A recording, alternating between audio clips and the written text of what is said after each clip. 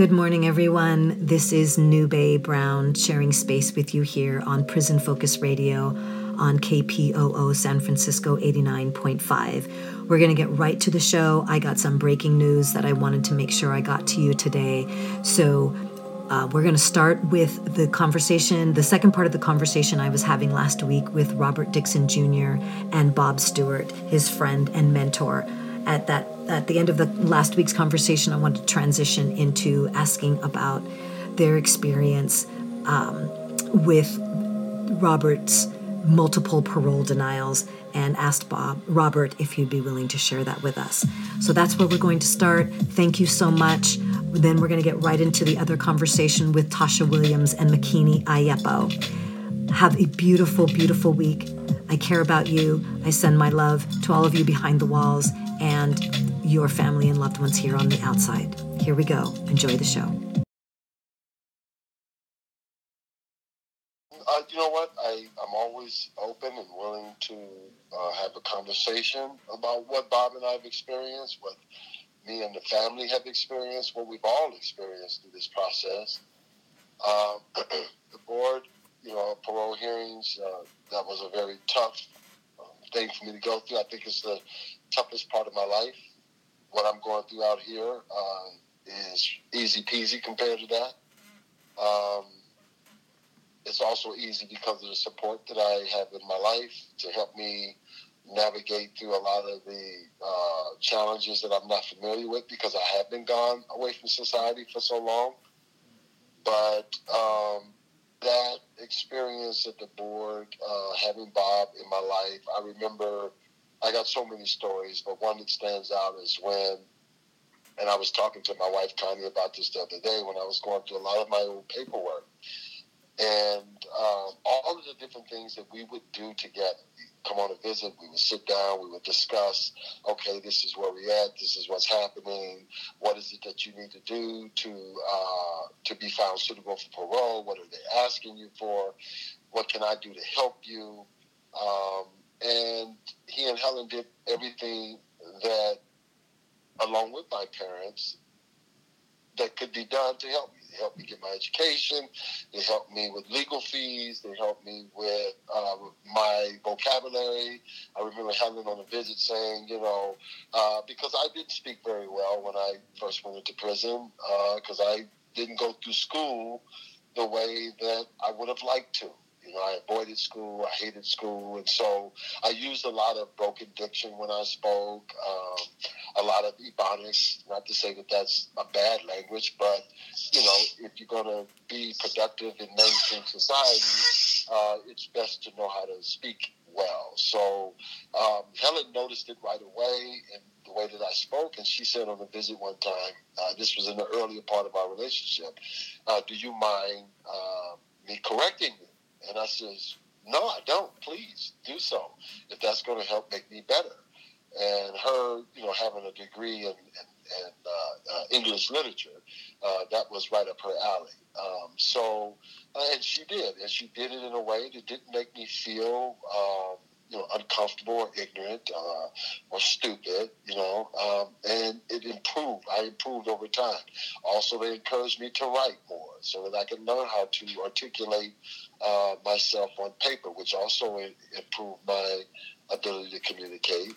And so, but on this one particular occasion, I went to board in 2002 and represented myself.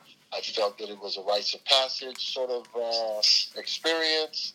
I wanted to take full responsibility on my own 2 feet for what I had done wrong.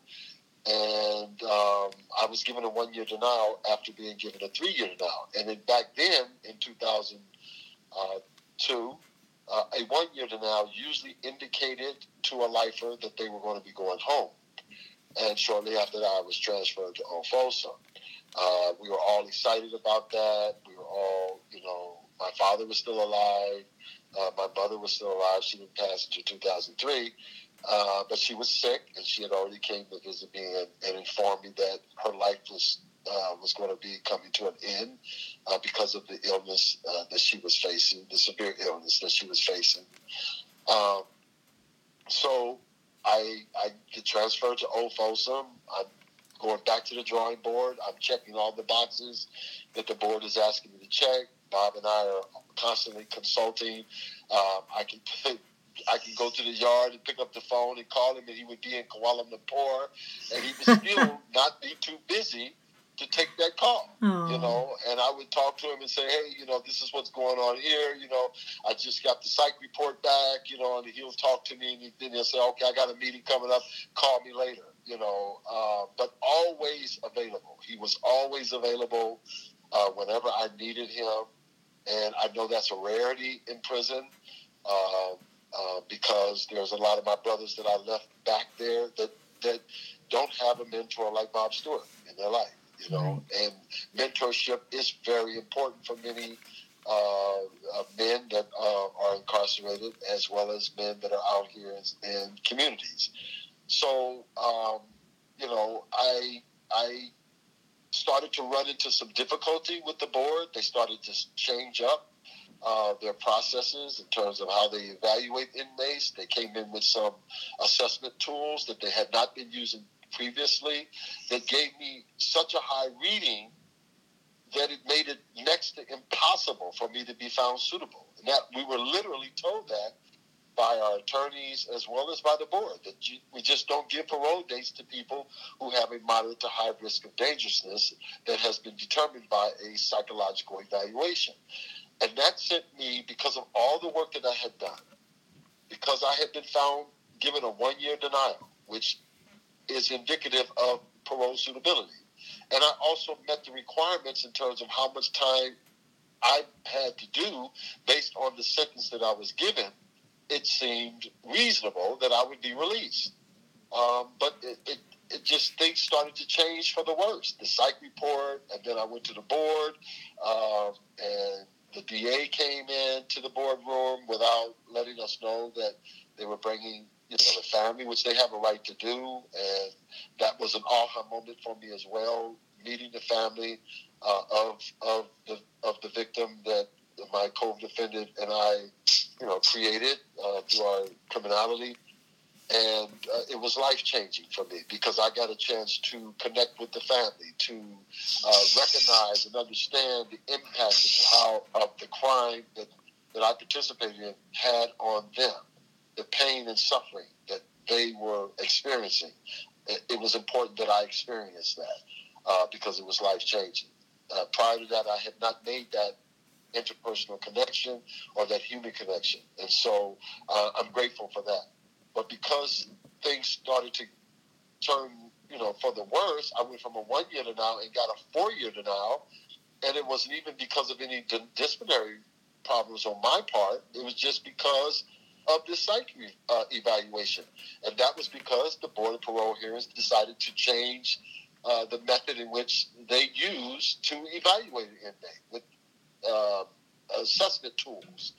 So I ended up being very stressed out. I ended up with shingles, and I could call Bob and I could tell him what I was going through, and he would always be there to talk to me about it, to help me through it.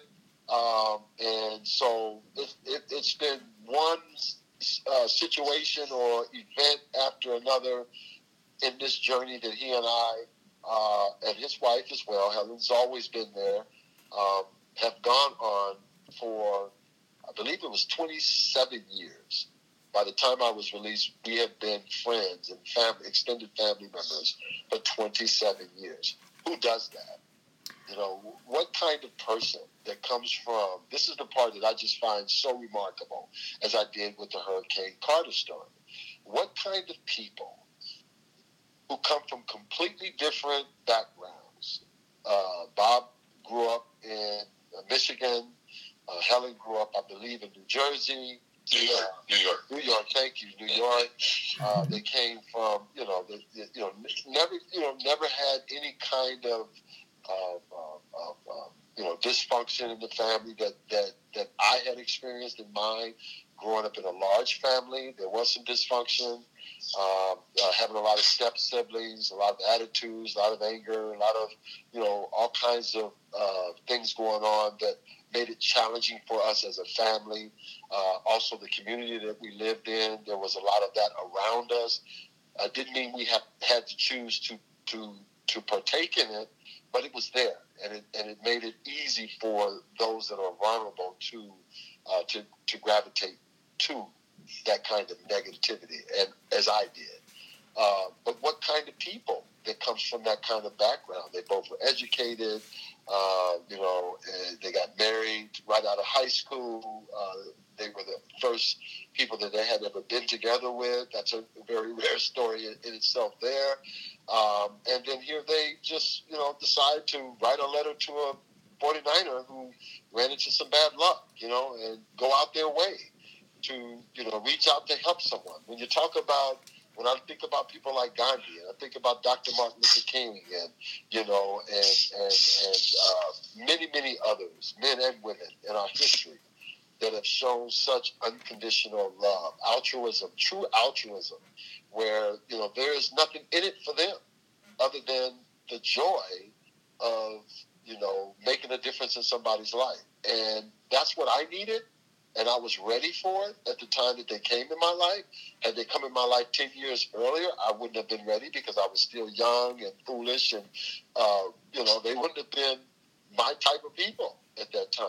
So I'm grateful that God, works things out in time, as it did in my case, in our case, because I believe their lives have been equally as enriched as mine has. And, so it's just remarkable, and it's changed my whole perspective of humanity. They give me faith when it comes to humanity. Okay, well, that is a beautiful segue into Bob. I am sure that you have something that you would like to share around that as well. Absolutely.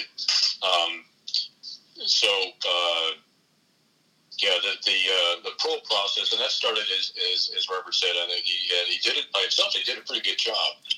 Then he got the 1-year denial, and then my daughter went out and found, kind of did the Google search, and we came across actually one of probably the best parole board hearing lawyers in the state, Charles Carbone, and I hired him, and I remember his father, Robert Dixon Sr. and I went and visited Charles in his office in San Francisco, and then we met him and we were impressed with Charles, and then I took him out and I said, well, I have a lot of famous haunts, so let's go up to what I call High Anxiety, the Hyatt there in downtown San Francisco. We went up to the rotating restaurant and at the top and had a nice dinner and enjoyed the beautiful sights of San Francisco. So we rotated 360 degrees.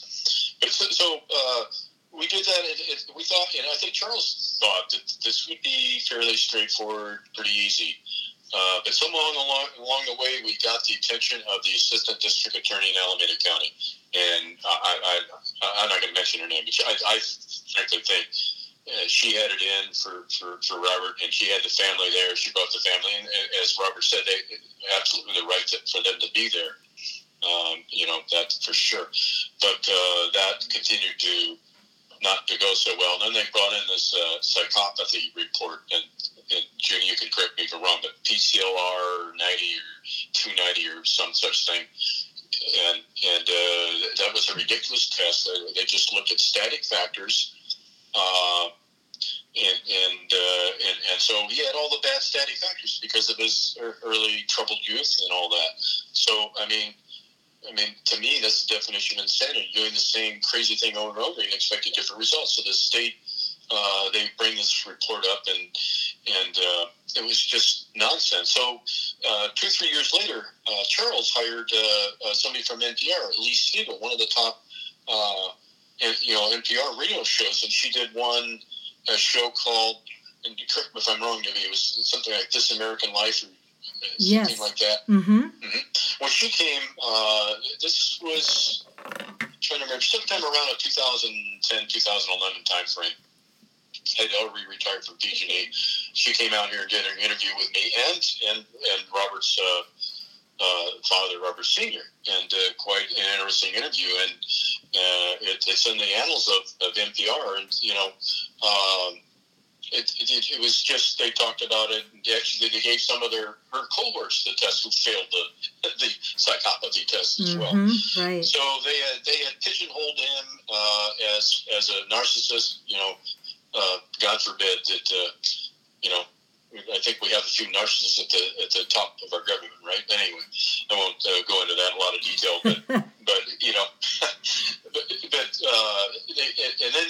and then all of a sudden, it wasn't about the commitment offense. They went back, and I believe, and I believe other folks that believe it as well.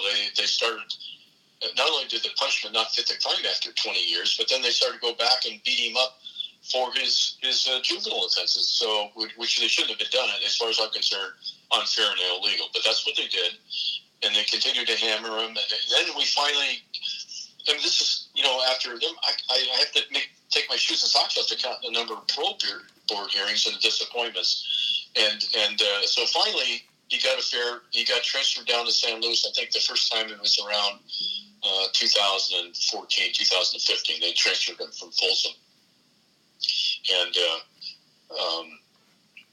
And so he finally got a really good psych hearing. He had a couple of good psych hearings, and they continued to come back and raise the bar and point out other things that they felt wouldn't release him. So, and during this time, we see many prisoners get released, and good for them, who did far worse things. They committed multiple murders, and it was all first degree. And here he was, second degree life on a 15-year sentence, and now after 30 some odd years, he finally gets released. Not because of the parole board, by the way, but because of the new felony murder rule that the state passed, thank God, about 1.5 years or 2 years ago, that said no.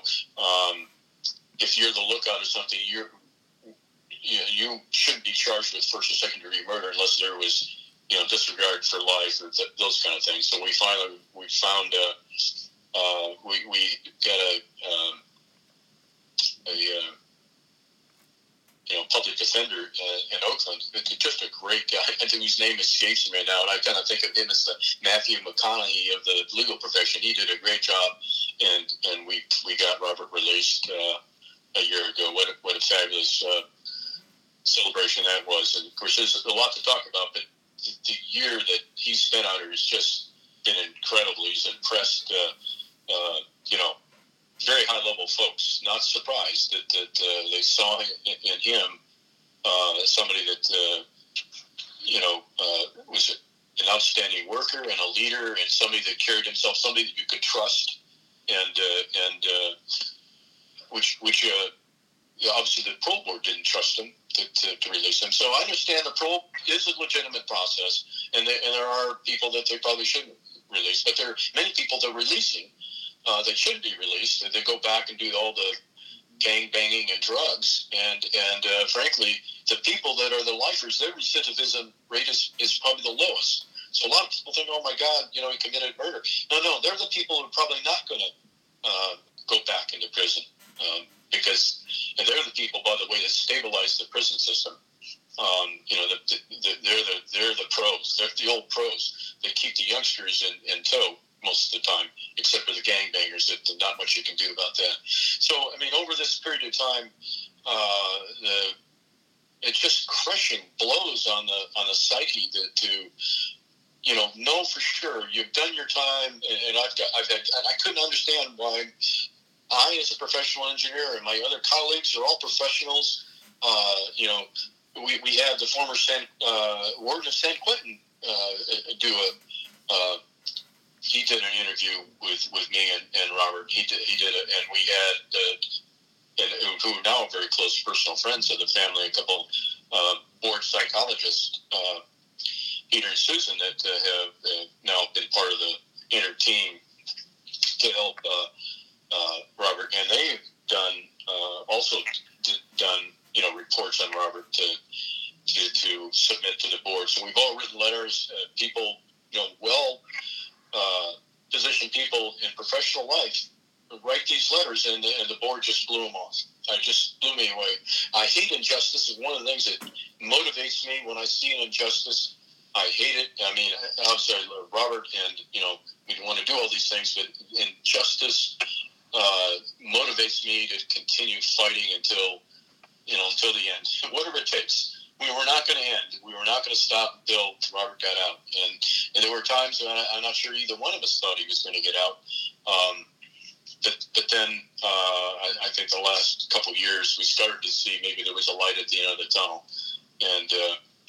And fortunately, this felony murder rule got changed in California, where and a lot of people don't realize, but California, I mean, the U.S. is kind of like a prison state in a way. There's way too many people incarcerated all over the country, and particularly in California, and many of those people are minorities and people of color, if you will. Absolutely. Yeah.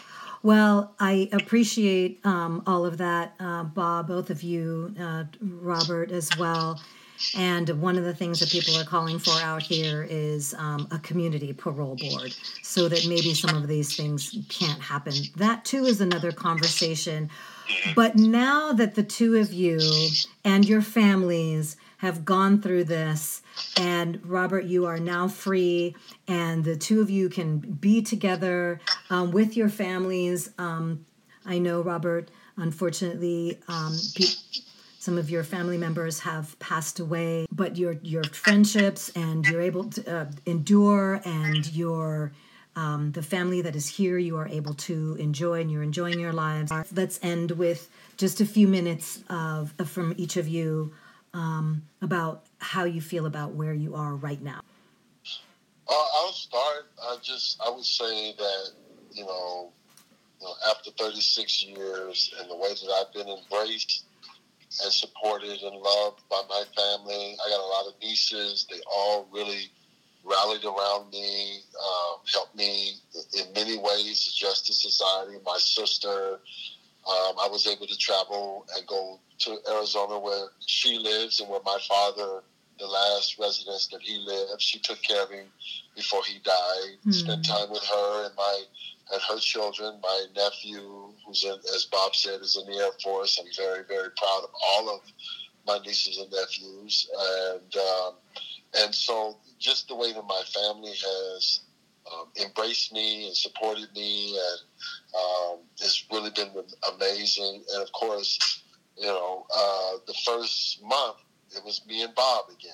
Bob was, even while he's, doing his engineering and consulting, he still found time to come and drive me to all the various agencies that I needed to go to get my Social Security card, to get my California ID, and even to get a job.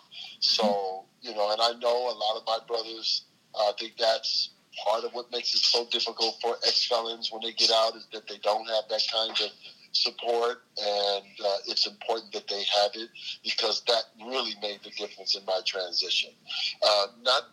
Not to say that I wasn't prepared, because I did spend a lot of time preparing, and of course that was also due to Bob's mentoring and suggestions and ideas, and just many, many conversations on what is it going to look like to be successful when I get out, what could I realistically expect, what kind of challenges that I'm going to face. All of those kinds of conversations we had on many of our visits, in the midst of all the wonderful pictures of his travels and the many stories that we had about those travels, which I enjoyed tremendously. That just really propelled me, teleported me out of the prison system for those 2 days, and would last for about 2 weeks till he returned again, and it helped me a lot. So I am doing very well. I'm married now to a wonderful, beautiful woman who cares about me and is also helping me navigate through a lot of the challenges of things that I don't know. And that is such a beautiful experience. She knows my story. She doesn't judge me. She accepts me for who I am, good, bad, and indifference. My family has done the same. They've seen the change in me. And I'm very, very proud of who I am.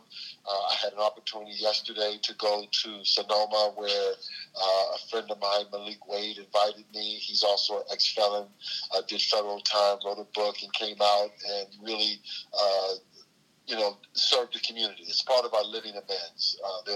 We have a living amends where we believe we must do something to give back to the community. Well, yesterday he invited me to what is called a neighborhood retreat.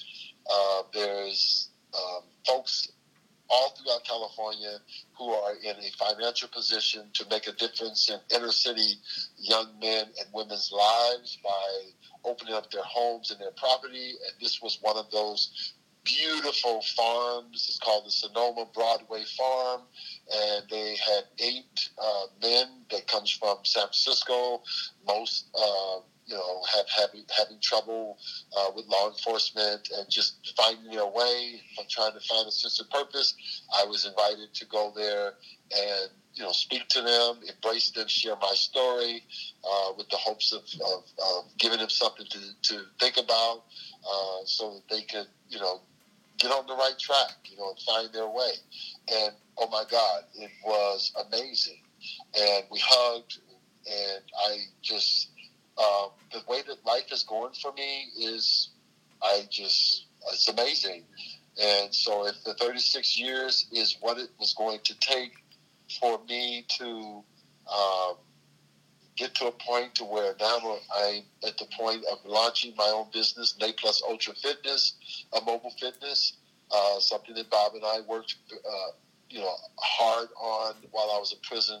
Many talks, many debates. He helped get it set up, with the financial aspect of the business name, and he encouraged me, he supported me, and now my wife is doing it. We're partners. And we're getting ready to sign on our first client. My work that I'm doing in San Francisco, being able to give back to the homeless at the homeless hotel, shelter-in-place hotel, it's been life-changing for me. So I've been given so many opportunities to give back. I've been given so many opportunities where people have given to me their love, their unconditional love and support, not judging me at all for what I did when I was 14, 13, 12, 11, 19. Just, it's been remarkable. And so I'm just grateful. I just have a lot of gratitude. It's humbling. And I'm just moving forward and doing everything that I can to make a difference, because I know my parents are very, very proud of me. I know Bob's very proud of me. I know Connie's very proud of me. I know Helen's proud of me. My sister and nieces and nephews are proud of me, and I'm proud of me. Thank you so much, Robert, and congratulations. I'm so happy for you too. And if I am going to take the privilege to say I'm proud of you as well, but I'm mostly inspired by you. And I am so grateful that you are out here with us and able to share all of this, this love and experience with others that will definitely benefit from it. Will you please tell us one more time the name of your business? Nay Plus Ultra, Nay, N-E, plus P-L-U-S, Ultra, U-L-T-R-A, fitness. Nay Plus Ultra is a Latin word that means excellence.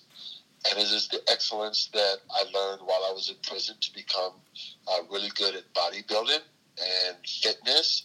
And it is the excellence that I learned from really sitting down and talking to my father and listening to him describe what it was like for him to build a successful masonry business. It is the excellence that I've watched my friend, who I refer to as a barman. I'll let him describe to you what that means in his line of work. It is also the excellence that I learned from the business courses that I've taken on what it means to be successful in quality service, and just, having a moral compass and integrity and just doing things the right way. All right. Bob, yes, again, in a few minutes, please let's end with, the positive, we're finally here. Yeah, well, absolutely. It's a lot of positive. One, he's out here. He's an incredible success beyond really my wildest expectations, including his. Just he hit the deck running. And, frankly, certainly the last probably 20 of those 25 years, he never wasted a minute. His time management, he was all over that, and he educated himself. He read books. He took courses. And he was a star. He was they had him when he was down in San Luis. He was taking some classes, and they put him on and be sort of the leader of the groups and so forth. So he was clearly recognized by all the people later on in the prison system as somebody that they could trust and rely on for sure. But I would say the positive, other than having a new brother that I never had, because I was an only child, by the way. But having Jennifer, his sister, we have a great relationship. We're really, really very good friends, and she's family. And then with her children, Miracle, Malik, and McKenna, we met with them and continue to talk with them and follow them on their journey to get started in life. So I think one thing is, being in prison is not easy, but frankly, there were some helpful things along the way, but it boggles the mind that once you did get paroled and they go out with put a couple $100 in your pocket, said good luck. Go out there and try to get an ID card, get a social security card, get a driver's license. Holy smoke, we drove all over the Bay Area trying to get all that done. Not real easy to do, by the way, and you can't take no for an answer. And so I want to give a lot of credit to the parole agent he had, Agent Grain. I don't know if I remember his first name. He was a fabulous parole agent that is very helpful. And of course, he knew right away that Robert could be trusted. And but we'd meet and we from time to time when he initially found a place to stay and so forth. So he's been very, very helpful. But getting out there, when you get out of prison, keep in mind somebody that has not spent any of his adult life outside of prison. He was incarcerated, I think, at the age of 19 or 20 or something like that. And now at the age of 57 or so forth, he's out, and he's educated himself, got a GED and so forth. But he's computers. I mean, I can tell him about all these things, but cell phones and all these whiz-bang devices, he has no experience with, no expertise. So to go out and do all this, that's a challenge. Not to have somebody there, along with a mentor and family and friends to help guide you through this. It's not an easy process. But we got it started, and he's doing very well. He's making twice the annual minimum wage. This is fantastic. He's a supervisor in a very difficult spot, and he's recognized by well-educated people that want to have him be associated with him. And so as he develops his personal fitness, because he's a fabulous fitness trainer. I mean, that's pretty obvious. During the time I was going to visit him, he'd have 2 or 3 people that he would help train. Some of the younger kids that he'd try to help mentor them and not let them get dragged into the gang, culture and all that. He'd even have a few guards that requested that he train them as well. So, I mean, he's going to be a success. He is a success now, and he's all the time he's put in prison to prepare himself is paid off, in my opinion. So, by the way, he's writing a book as well, New Day. So we hope that's going to be. It'll be quite the book, I believe, and sort of the African American life and experience and going through prison and all that. I think it I don't know if it's going to make the best book list, but it'll be an interesting book. So he's working on that now. Hopes to maybe complete that. I don't know. sometime in his spare time. Well, we will be sure to look for that. As soon as that is out, we will be here to promote it, because I really want to thank both of you. Mostly what I hear is just really the love and the transformation it sounds like all of you have gone through. And I just really appreciate the two of you for sharing that with us today. So, yes, that's all I can say is thank you so much. And thank you for having us. Yeah, thank you for having us. It was a fun experience. I hope we're not going to bore your audience, but it was a catharsis on his part, and just a really interesting time, and it's been worth it. And I'm really so happy to have him out here. And by the way, he will be a tremendous giving back to young troubled youth in the inner cities. I think he'll be a guiding light, and I think that's one of the things that frustrated me. Why didn't the folks that kept him in prison for about 20 years too long didn't see that? Because the huge benefits of him now being somebody that can motivate young troubled youth in the inner cities, I think that's huge. Spoken like a true loving big brother. Thank you. That's him. All right. Well, okay. Thank you both. Thank you, Robert, so much. And we just welcome you with open arms. I hope to meet you two together, of course. That would be awesome. Yes. Would love to do that.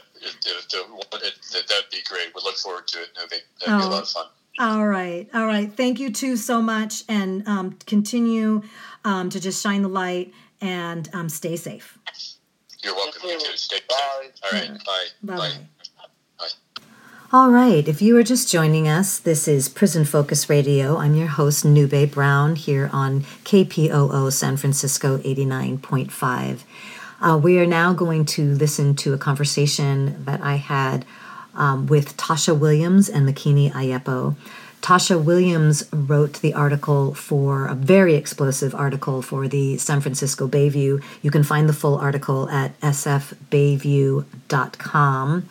And the title of this very explosive piece is Soledad 3 a.m. Raid on 200 plus Black Prisoners. We will also, again, like I said, we will be here with Makini Ayepo. She is the wife of Yafeo, who has been caged for over 45 years. All right, here we go. Tasha, I would love for you to talk to us about what happened, and we'll start with that. Okay. Yeah, so I received a call Monday morning from my husband, just saying that he woke up to being thrown out of his bed and slamming his head into the wall, which is concrete, and looking around at men in full riot gear, including helmets and just ridiculous stuff.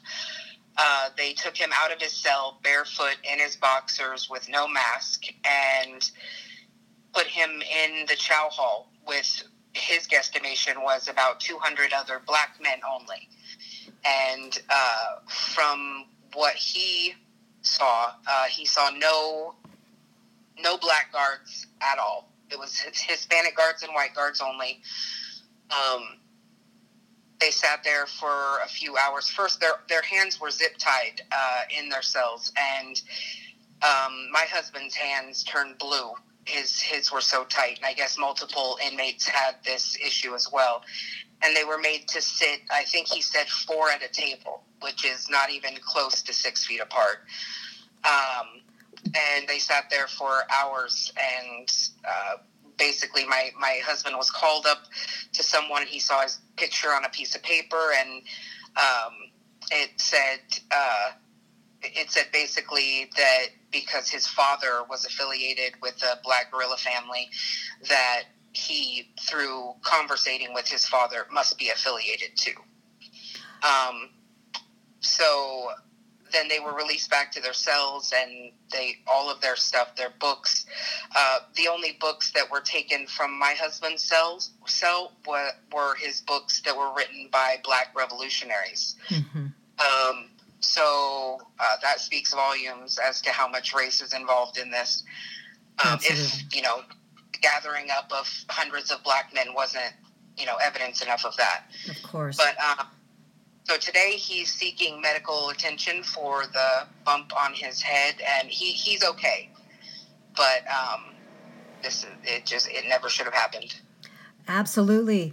McKinney, did you want to add something to that before How did you said that they had them zip tied. I mean, so whenever they found them in their sleep at, what was it, 3 a.m., they just took them out like that. So if they were in their boxers, I don't know what they were. If they didn't have on any shoes, if they allowed them to put their shoes on. I mean, do you know that? Yeah.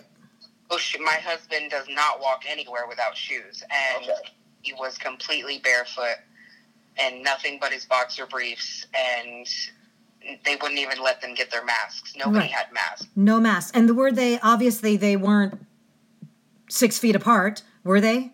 No, he said they sat them 4 at a table, and if you've ever been to visiting, the tables are not big. It's like a card table, basically. So 4 men at a table, nowhere near 6 feet apart, and the warden lied in an email to me this afternoon saying that, they did practice social distancing. And did he say he observed it or something? Yes, he said he observed it, and he said there were no injuries whatsoever. My husband was injured, but he also saw an elderly man be pushed down the stairs. Oh, Jesus. So, yes. While handcuffed? Yes, everybody was zip-tied. Okay. That is amazing to me. Can I want to ask you about his relationship with his dad, though. I mean, he's being penalized for communicating with his father? Was it? Yeah. And it's like, obviously they read the letters. There's nothing, they have no evidence of any kind of, shenanigans between the two. It's just, it's father-son stuff. I mean, really, with the system the way it is, they really don't even know each other because his father's been in the system since he was a child. And so, and he's a former Black Panther, all that stuff. So, they don't even know each other well enough for them to collaborate on anything like this. Oh, and like you said, the guards, they read all of their mail. I mean, I'm assuming they've been communicating for a long time? Or for a while? I believe it's been a few years now. Right. But, they would have validated my husband if they had any letter with any evidence in it. So absolutely, they're just fools. So how was your husband's spirit? I mean, when he spoke to you? The first day was not good. He sounded defeated. He didn't because he does not partake in prison politics. He's not gang affiliated. He never has been. He went to prison, and he is one of the very few people who bettered his life. So he was completely shocked because he said he's never received this kind of treatment in Soledad. Of course, he's been on a level 4 yard before, but in Soledad at this level, he's never seen people with helmets, first of all, and he's never been attacked and assaulted the way he was on Monday. Can I ask you, are you okay, so if this is what he's experiencing now, I mean, looks like group punishment for whatever it is that they're doing. What about the write-ups? Are you concerned that your husband is going to get a write-up for something that he didn't? I'm assuming that he's write-up free. Oh. Is he going to get a write-up for this? I'm concerned. I mean, I'm concerned far more than a write-up.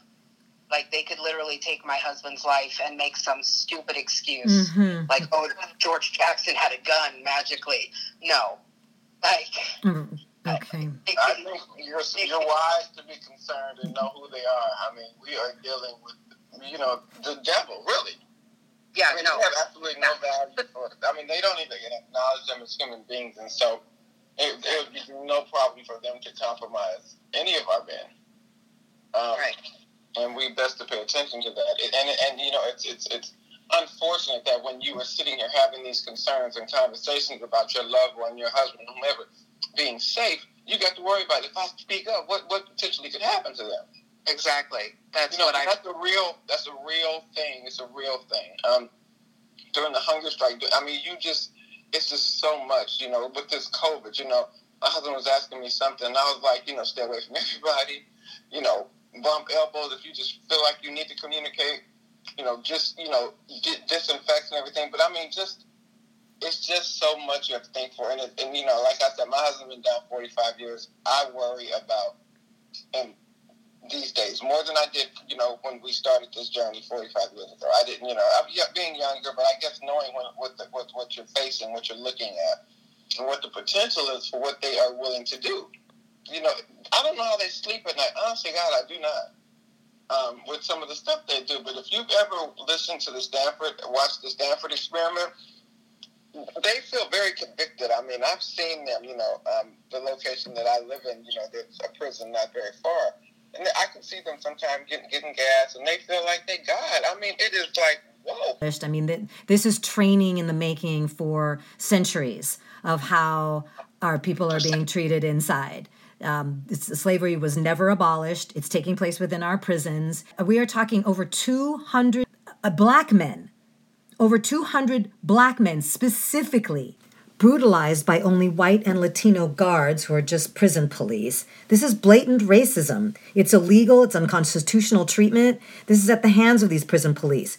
And it only is highlighting the calls in the street for defunding and prison abolition. So how do we claim this narrative and continually put it out there? We don't shut up. That's what I want to hear. Yes. We never shut up. Yeah. But okay, so here's what I want to say for the listening audience, because, for people that are new and hearing this, it's a really brave and bold thing for you to say, your loved one is inside, right? Same for you, McKinney, right? Your loved one is inside. My loved one is inside. When you speak up, the prison police can use that to further retaliate against your loved one. And even when your loved one speaks up, they're retaliated against. So I know it becomes a no-win situation, but it is a risk for you to be brave and bold. And so I want to commend you for that. Both of you for that. They've really left wives like myself no choice but to keep screaming, to the rooftops of what's happening, because if our husbands were being treated the way they deserve to be treated, we would have no complaints. Right. Agreed. And that's just all there is to it. Absolutely. And you know what? It's almost like you're waiting for the other shoe to drop. There's this feeling of like, okay, what's next? Because that's a real possibility. They're talking the security threat group. So, when you're having these conversations, you have to know who you're dealing with and what that means and how it can impact you in your life. I mean, the bottom line is, it's not about rehabilitation. It's not about them being the worst of the worst. They have, this is job security and money for them. I mean, and we just have to acknowledge that because that's what it is. Because the reality is they've been there for 20 years or 30 years or 40 years. Well, when was the rehabilitation going to occur? Right. And if it hasn't occurred, then what did you guys do to drop the ball? Somebody needs to own that. Yes. And they don't. They can paint us however they want, but if they really gave a damn about the well-being of these people, treating them respectfully, that would be the beginning right there. Indeed. They don't care. If we treated dogs the way they treated our men, we'd be in jail somewhere. But they can do this with the underlying, narrative of, we're trying to protect the community. The other thing, Rob Diaz came out and said there will be no mass release. So I never believed that when they said that, but the conversation of getting everybody excited about potentially 8,000 inmates, which is largely, I don't know if it's 4% of the overpopulated capacity that they're housing. And they're not going to do it. He said that he's concerned about the community. You don't give a damn about the community. You don't care about the community. Right, because if you cared about the community, you would at least be letting the elders out. If they took the money that it cost to house each one of them and gave it to a community, they could pay some bills. They could donate half of that, and the people could still live comfortably. They don't care about that. It has nothing to do with the well-being of anybody except their financial security and the continuation of this brutality and atrocious mistreatment and neglect that they have wholeheartedly, done. And if we don't do anything about it, as far as I'm concerned, if we know it, then and we don't do anything to fight and speak out, then come on, something. I told my husband, I lose sleep over this. I ain't gonna lie, it's like, I'm like just having a perfect day. I mean, if I talk to him and he's sounding wrong, you just know, you just get a sense, like, okay, something is wrong, and you know what they'll do. I mean, they'll do it and they'll say it was a mistake or it was some type of miseducation or negligence, but that's it. That's as far as it'll go. But you're somebody's dead, right? Well, right, because they're protected, right? I mean, Absolutely. It is profit over people, and so they don't have to care if somebody dies. Tasha, I noticed in the article on the in the expose, there's a call for people to for the public, for people that are listening, for people that have a heart and are not trusting the CDCR and these guards, these police inside. You're asking for the public to call the governor, Yes. Diaz. Do you want to talk a little bit about that? Yeah, I'm asking you to call everybody that is listed. Call them, email them, send them a fax. I don't care.